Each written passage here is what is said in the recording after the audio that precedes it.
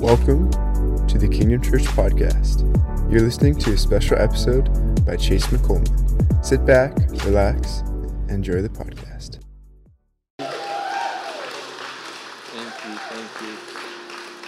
Good morning, everybody. It is so good to be with you here today. My name's Chase, and I just want to give a quick time just to honor our lead pastors, Pastor Harrison and Pastor Christy. You guys have been such a blessing to me and to everyone else who serves here and who's been here at Kingdom Church. So let's put our hands together. Such a blessing, such an honor. And I just want to thank you for giving me the opportunity to be up here and to be doing this. Thank you for just always challenging and encouraging me in my gifts. So appreciate you so much. Thank you. And again, welcome to Kingdom Church. We love you so much. If you just want to remain standing for a second, while I read our text for today, we're going to be in Exodus 33. And if you were here last week, we're in Exodus with our elder, Pastor Ryan. And I was getting a little bit nervous when he said we're in Exodus because I was like, he better not preach the passage that I want to preach because he's going to do it better. So he did not. We're all good. But we're in Exodus today. And so Exodus 33, verses 1 to 6. Then the Lord said to Moses, "Leave this place, you and the people you brought up out of Egypt, and go up to the land I promised on oath to Abraham, Isaac, and Jacob, saying, I will give it to your descendants. I will send an angel before you and drive out the Canaanites, Amorites, Hittites, Perizzites, Hivites, and Jebusites, and all kinds of ites. Go up to the land flowing with milk and honey, but I will not go with you, because you are a stiff-necked people." That just means stubborn. "Because you are a stubborn people, and I might destroy you on the way." When the people heard these distressing words, they began to mourn, and no one put on any ornaments. For the Lord had said to Moses, "Tell the Israelites, you are a stiff-necked people.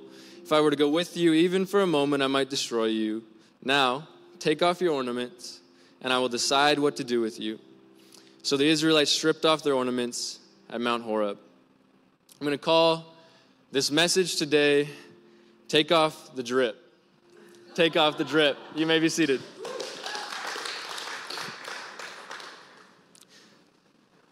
So again, welcome to Kingdom Church. And before I get into the message, I just want to take away any confusion that might be there with the word drip. So I figured I would put up the Urban Dictionary definition. Don't ever go to Urban Dictionary, by the way. That is not me saying to go there.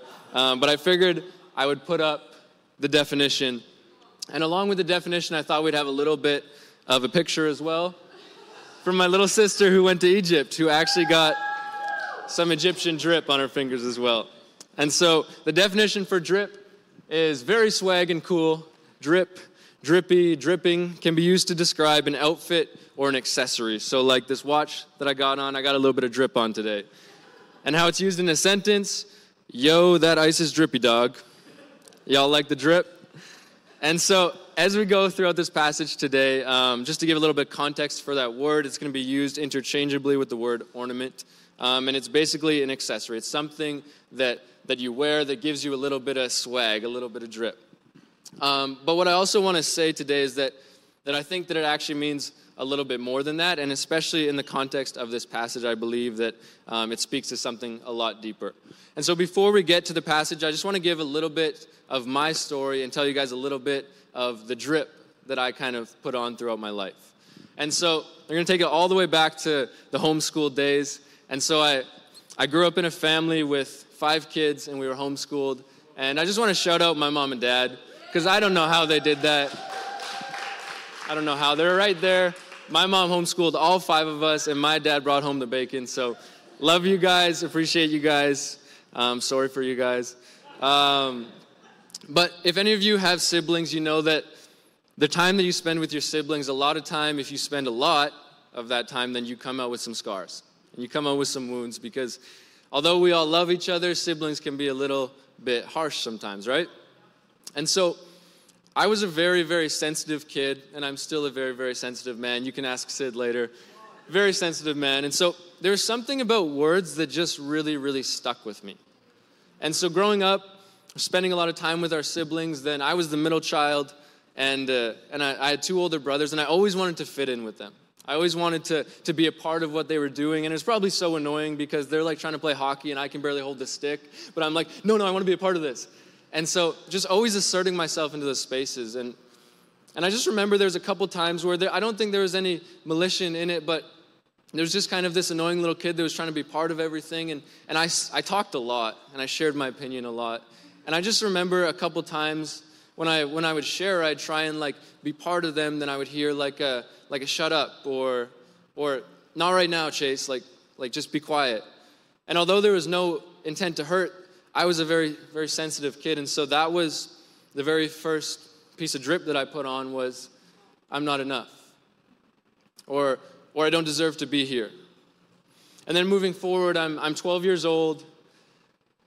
And this is where I put on my second piece of drip was, there was a magazine, and I went to pick it up, and it wasn't the magazine that I thought it was going to be. And that's when an 8-year porn addiction started. And that was the second piece of drip that I put on. And then I'm 14 years old, and I had been going to this summer camp that I just loved, and it was such an amazing place, and I had given my life to Jesus at that place. And I decided that I wanted to work there. And so I'm going to this summer camp, and I'm really connecting with this one leader. And at the end of this counselor and training camp, then this leader that I thought was one of my buddies, was one of my friends that I looked up to, then he took advantage of me. And that was the next piece of drip that I put on. That was like, I'm broken. That something's happened and I can't change it. And then I go into high school. And I'm this hurting kid and this homeschooled kid, so I'm weird too.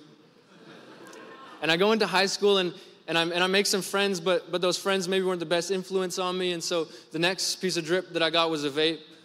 And that started to fill the pain with nicotine, fill the stress with nicotine. And then I start drinking and I start partying, and I'm putting on all these different kinds of drip where I'm the cool kid and I'm the kid who's going to be passed out underneath the ping pong table. And it's just forming this identity.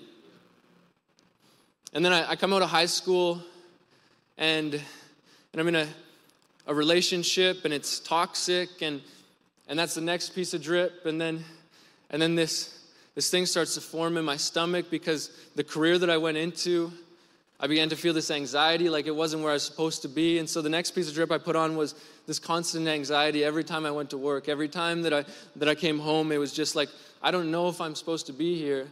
And then that anxiety, the next piece of drip, it turned into depression. And so it was harder to get out of bed in the morning. And my work started to drop. And I was kind of just wondering, like where is this all leading? Like, is this really where I'm supposed to be? And so I was dripped out in my past and all the things that had hurt me, all the things that had formed me and shaped me. And I'm sure each and every person here is today, and they're wearing something. And they're wearing their past, the things that have affected you, the things that have hurt you. Maybe it was a parent growing up, or maybe it was a friend in school, or maybe it was a divorce, or maybe it was something, but we're all wearing some form of drip. And so before we get to the passage today, I also want to give some context before we get there, because I think that this passage speaks to that question of what am I wearing and what am I carrying in my identity and how have I been formed. But before we get there, I want to actually explain a little bit of the drip of the Israelites. Can I do that? Yep, sounds good. So the Israelites, at the start of Exodus, we see them, and they're this nation that's beginning to grow. And they're stuck in Egypt. And because they're growing, then the Pharaoh kind of starts to get nervous because this nation's getting bigger, and he's like, I don't want them to take over. And so he puts them into slavery. And so these Israelites are in slavery for 400 years. And so if you think like 400 years of slavery, like that's some trauma. These people have been through some stuff. And so they've gone through this oppression. They've been worked and worked and worked. And so the drip that they're carrying probably has a lot to do with that. And it's generational trauma as well, because their fathers and their fathers and their fathers are slaves to the Egyptians. And so they have this pain and this resentment and this hurt that's building up inside of them. So they've been through that, and then to add on to everything else, because they keep multiplying, because God has blessed them and they keep having babies, then Pharaoh is still getting more nervous and nervous. So he says to the midwives, he says, go and kill every newborn son. And so 400 years of slavery, on top of that, an infant genocide, and these people are hurting. And these people are in pain, and so they're carrying this identity of hurt, this traumatic identity. But then their story begins to change because God hears their cry. And so God comes and he sends Moses, and he uses Moses to bring these Israelites out of Egypt, to set them free. And it's this beautiful display. There's signs and there's wonders, and this mighty God comes and saves this broken people. And he brings them out of Egypt, and he parts the seas, and they walk through dry land, and he brings the water down and destroys the Egyptian army. And it's this amazing display of God's power and his glory. And as they're coming out of Egypt, God, even because he's so good, he's like, I want to bless you with wealth as well. And so it says that he turns the Egyptians' hearts favorably toward the Israelites. And as they're leaving, then the Egyptians give them this golden jewelry, these ornaments, some Egyptian drip. And so the Israelites come out, they're at this desert, and God has this land that's promised to them. And God's like, I want to take you to this promised land, and I want to bless you because I promised that to your forefathers. And so we're in this desert. This broken people have just been saved by God, and he's saying, like, I want to bless you. I want to take you to this promised land. And they're about to go, but there's one more thing. And God's like, not only do I want to take you to that promised land, but I actually want to bless you with my presence. I want to bless you with my presence. So God is like, I want to dwell with you guys. I want to be with you. I want to be in the midst of your camp. I want to be in relationship with you. I want to be freeing you. I want to be just protecting you and providing for you. And so God is so good because he's just offering himself to them. And so God is like, I want to do this, but I want to make a covenant with you. And so he's like, in order for my presence to dwell with you, I have these 10 commandments that I want you to follow. And a covenant was kind of like, it was like becoming family. Like God is now father, and Israel is now his children because they've agreed to this covenant. And it's this beautiful ceremony, and it's amazing, and they say yes to it, of course, because they just saw his presence bring them out of Egypt. They're like, why wouldn't we want that? So he gives them these 10 commandments, and I just want to read the first two just so we kind of have that in our minds. The first one is, you shall have no other gods before me. And the second is, you shall not make for yourself an image in the form of anything in heaven above or on the earth beneath or in the waters below. You shall not bow down to them or worship them. So these first two commands that he gives are pertaining to worshiping other gods. He's like, you must worship me because I know what's best for you, and I want to love you and provide for you. And he's like, and don't make anything else in an image and worship it. And so the Israelites agree to this. They say yes to this. They're like, of course, we'll keep these commandments. And so then God, he calls Moses up onto a mountain, and he's giving him instructions to build a tabernacle where God is going to dwell with them. He's going to fulfill this promise that he's made to them. So he's giving Moses these instructions. It's a beautiful moment because it's like God's preparing this place for his presence to dwell with them. And it's been about like 5 or 6 days, and down at camp, things start to get a little bit crazy. The Israelites, I think what's actually happening is they begin to say these things like, where's God? Where is Moses? Like they've been gone for however many days. Like where are they? And I think that this traumatic past is coming up. They're like, we've never really felt secure. We've never really felt like we're enough. Like, how can we trust this God to actually care for us? Because like, do we really matter? Like, are we really enough? And so they begin to doubt. And what they do when they begin to doubt is they actually turn to their past. And it says that they go to Aaron, the second in charge, and they're like, Aaron, like make us a god so that we can worship. Because we're kind of stressed out. We're doubting right now. And Aaron, being the great leader he is, he says yes. What a doofus. And he makes for them this idol. He makes a golden calf. But the thing that I want us to see is what he actually makes that idol out of is the ornaments, the drip that they got from Egypt. And so this really, really sad picture begins to form where the Israelites start worshiping that golden calf. They're actually worshiping their past. They're worshiping the thing that they just got brought out of. God has just like, he's saved them, he's brought them out of it, and now they're worshiping that past. And it's so sad to read that. And so God and Moses, they come down, and there's this immediate punishment distributed, but then that's where we come to Exodus 33. And it's this moment where like like say a kid has disobeyed and they've been sent to the room, then he's kind of waiting for what is going to be the response of his parents. And so that's what Israel's doing. And then God is giving Moses his response. He's giving Moses his response to tell the Israelites, okay, like this is what's going to happen now. There's just been this like atrocious sin committed, and the Israelites are probably scared. They're like, we deserve destruction. And God is telling Moses his response. So our first part of this passage, God's response. And so it's verses 1-3, and it says, Then the Lord said to Moses, Leave this place, you and the people you brought up out of Egypt, and go up to the land I promised on oath to Abraham, Isaac, and Jacob, saying, I will give it to your descendants. I will send an angel before you and drive out the Canaanites, Amorites, Hittites, Perizzites, Hivites, and Jebusites. Go up to the land flowing with milk and honey, but I will not go with you, because you are a stiff-necked people, and I might destroy you on the way. And so there's two things going on in God's response. And the first one, it's a bit of an aside, but I want to go into it because I feel like there's a word for someone here today. The first one is showing God's faithfulness. So the Israelites have just made this covenant with him, and then they, like 5 or 6 days later, they're unfaithful to it. And so anyone would think like God would come back and be like, what the heck were you doing? And like be so upset. But the first thing God says is he's like, I'm going to fulfill the promise I gave to your forefathers.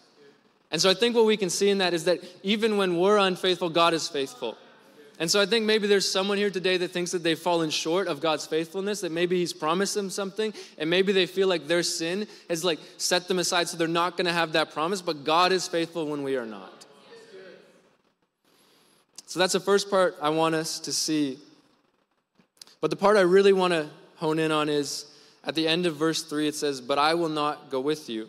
Stay in the sin that has hurt us, but also that we have chosen as well. It will lead to destruction. It will lead to death. That if we continue in this way of choosing something that God doesn't have for us, then it will lead to death. It will lead to death. And it's a hard word. It's a distressing word. Because this is God's response. And there's honesty in God's response. And God will never leave us in a place where we're questioning. And so this life of sin, the drip that I had on my whole life, that was leading to death. That was leading to destruction. But in 4-6, I actually believe that we see God's call. So that's what comes next, God's call, because there's something missing. If God is desiring for everyone to come to repentance, then there has to be more. So we see God's call in verses 4-6. It says, When the people heard these distressing words, they began to mourn, and no one put on any ornaments. For the Lord had said to Moses, Tell the Israelites, you are a stiff-necked people. If I were to go with you, even for a moment, I might destroy you. And here's something we don't see in the first part. But it says, Now take off your ornaments, and I will decide what to do with you. Verse 6, it says, So the Israelites stripped off their ornaments at Mount Horeb. And so the first part I want us to see, it says, when the people heard these distressing words. So when they heard it, it was distressing to them. And when I think about what my life would be like without Jesus, it's distressing to me. It's distressing words when I think that like all of these things that I've been choosing my whole life, all of these ways that I was living that weren't what God had called me to, and it leads to death, that's distressing. That should be something that's distressing to us. And it says they began to mourn, and no one put on any ornaments. For the Lord had said to Moses, Tell the Israelites, you're a stiff-necked people. If I were to go with you, even for a moment, I might destroy you. Now, and there's the call. There's a call from God that says, now take off your ornaments, and I will decide what to do with you. And what's happening in that moment is God is calling them out of this past. He's like, you guys are wearing what you used to be, but I called you, and I've made you my people. And so I think that the beautiful thing about this passage is that there's two calls in it. There's one because God is speaking to his people. There's one to people who believe in Jesus, to Christians who call themselves believers. That if the drip that you're carrying, if that past that you're still living in, if it's still there, then God is saying, now take it off. He's saying, take off your ornaments. Take off the things that are leading you away from me. Take off the things that are getting in the way of your walk with me. Take off your ornaments. Take off your drip. But I also believe there's a bigger message in this. And I believe that's the gospel. And I believe that this whole story from the start where God says, I want to dwell with you. I want my presence to be with you, and I want you to be my people. I want to go to Mark chapter 1, verse 14. It says, after John was put in prison, Jesus went into Galilee proclaiming the good news of God. The time has come, he said, the kingdom of God has come near. Repent and believe the good news. And I just want to say that if there's someone here today that has never heard the good news of Jesus Christ, there's someone that's here today that you don't even know how you ended up here. And you're like, what the heck is this guy talking about? Like wrath and destruction and all this stuff. Well, I just want to say to you today that there is a God that loves you more than you could ever know. And that there is a God that it's not like that love that we've heard in our culture where it's like, oh, they're a good person and they're really sweet. There's a God that has sent his son for you to die on the cross, and he sent his son to take the sin that deserved death, the sin that we committed, the sin that we caused, and he sent his son to die in our place. And not only did he send his son to die, but he raised his son from the grave. And he's given us new life. And so this message, it does speak to the believer, but it also speaks to the one who has not heard the news yet. That God is for you, and that he loves you, and that he wants everyone to come to repentance and to believe who he is, to believe the good news that there is life in Jesus Christ. There's life for you. And one thing that's so cool about this story is that I believe we see God's plan at the end of it. Right after God's call, I believe we see God's plan. And in order to see that, we have to go to Exodus 35, verse 20.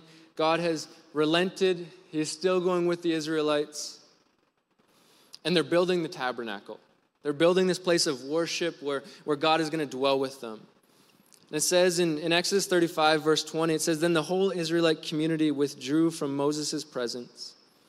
And everyone who was willing and whose heart moved them came and brought an offering to the Lord for the work on the tent of meeting, for all its service, and for the sacred garments.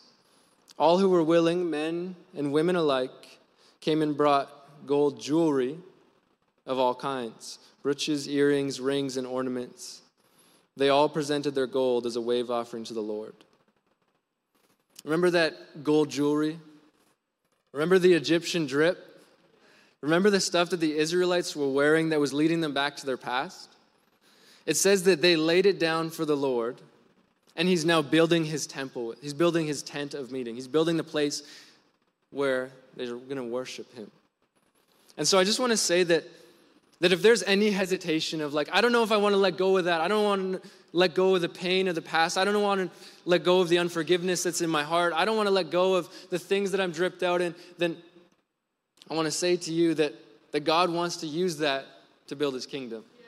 That he's building his tent with these ornaments, this gold that was once used for evil things, and God is now building that. And so if there's something in you that's like, I don't want to give this up, I don't want to set this down, I don't want to get rid of this, then I want to say to you that God can use that to build his kingdom. God can use the pain, he can use the hurt, he can use the choices that we made to build his kingdom. And I've seen it in my own life. All those things that I told you at the start, I've seen God now using those things because he's asked me to lay it down. He said, Chase, that's not you anymore. He said, Chase, you're a son. You're someone who I've called. You're someone who I've chosen. And so those will no longer be a reason for you to hate others. Those will no longer be a reason for you to hold unforgiveness in your heart, but you're actually going to build my kingdom with those. And I think that's a promise to all of us. We see it in this story that God wants to use the things that are holding us back and the things that have hurt us and the decisions that we've made. So I just want to ask a question today to each and every one of you. What is your drip? Maybe you're here today and you're dripped out in 12 to 14-hour work days.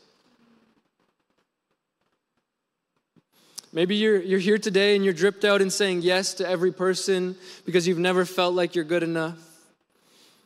Maybe you're dripped out in a relationship that's giving you the validation that you know you should be getting from Jesus. Maybe you're dripped out in a porn addiction or money problems or rage towards your kids. Maybe it's lust or pain or the most likely culprit of all, unforgiveness. What is your drip? Maybe it's that childhood wound that you never had time to heal because you had kids too soon, and now it's coming out all over your life, and it's hurting people, and it's hurting you, but you can't stop turning back to it. Maybe it's decades of addiction that you've hidden because someone, when you were younger, hurt you, and you've just been trying to fill that void. Or maybe it's just this identity that was formed from a parent who didn't speak into you the way that you wanted or the way that you needed. And so now you're living with just this lack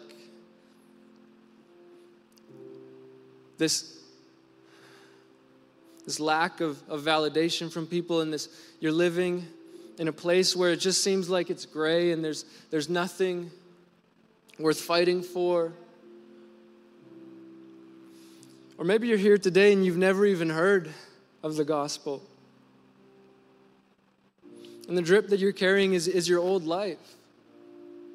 And you've heard the good news, and you've heard that there's something better and there's something greater, and you're wanting to lay that down. Or maybe, and I felt this while I was preparing this message, and I didn't really want to say it, but I feel like God has put it on my heart. It's a message for my generation, for Gen Zs, but anyone else who feel like it speaks to you, you can take it as well. But I think that we can often be dripped out in our trauma. And I love that my generation is willing to bring stuff up and look at stuff and be willing to say, that shouldn't have happened. But I think that we can tend to make it our identity. And we can tend to make it something that we live in, almost like a victim mindset. And I love that kind of thing where we work through our trauma. And we process it and we heal from it, but I don't love when it begins to become our identity. Because that's not who God called us to be. And so I think there's a word for my generation to begin to lay down the lies about our identity, that we've been hurt and we deserve revenge, that we want to make others know that we've been hurt. And I think it's time to lay that down. And so, church, would you stand today? I think that this is something that all of us struggle with. This is something that all of us carry. We all have our own ornaments that we wear when we walk into church. We all have our own ornaments that we wear throughout the week. We all have these things that are just trying to drag us back to the past. Drag us back to the places where we once were, the places of pain, of hurt, of addictions, of the places where we once used to turn. But I believe that Jesus is calling us out of that. I believe that he's calling us to take that off. I believe that he's calling us to set it aside and to use what he's given us. And that's an identity in Christ. That's an identity in the kingdom of God. And so if you would all just bow your heads today and close your eyes. I just want to give an invitation to anyone that has on some ornaments that they feel like God is calling them to take off.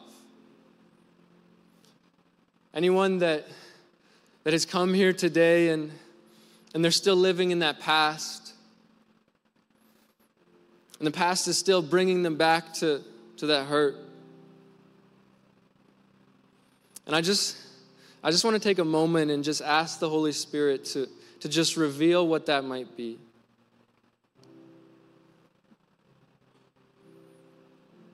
Lord, would you come and would you speak to our hearts? And would you reveal, Holy Spirit, what it is that's taking us back to those places? It's taking us back to where we once lived. What you're calling us to take off. What you're calling us to lay down. So I just want to give an invitation, if there's anyone here today that feels like there's something that God's calling them to take off, or if you've never heard the gospel before, I also just invite you, if God's calling you to take off that old life, if you just raise your hand right now, if there's anyone that feels like they're being called to take something off. Thank you. Jesus, I just pray for each and every person that has the courage to respond to your call. For each and every person that has the courage to admit that there's something that needs to go, there's something that needs to be laid down, there's something that needs to be taken off. And I just pray, Jesus, that each and every person who's wrestling with that, Lord, that you would give them strength. You would give them hope. You would be a light in their life, Lord. And I pray for anyone who is inviting you into their heart for the first time today, Jesus. And I thank you, Lord, for that decision. I thank you, Jesus, that you are so good, that you are so worthy of our lives. That as we lay down our lives for you, that we begin to actually truly live, Lord. So I thank you, Lord. Thank you, Jesus. And I pray this all in your mighty and your holy name. Amen.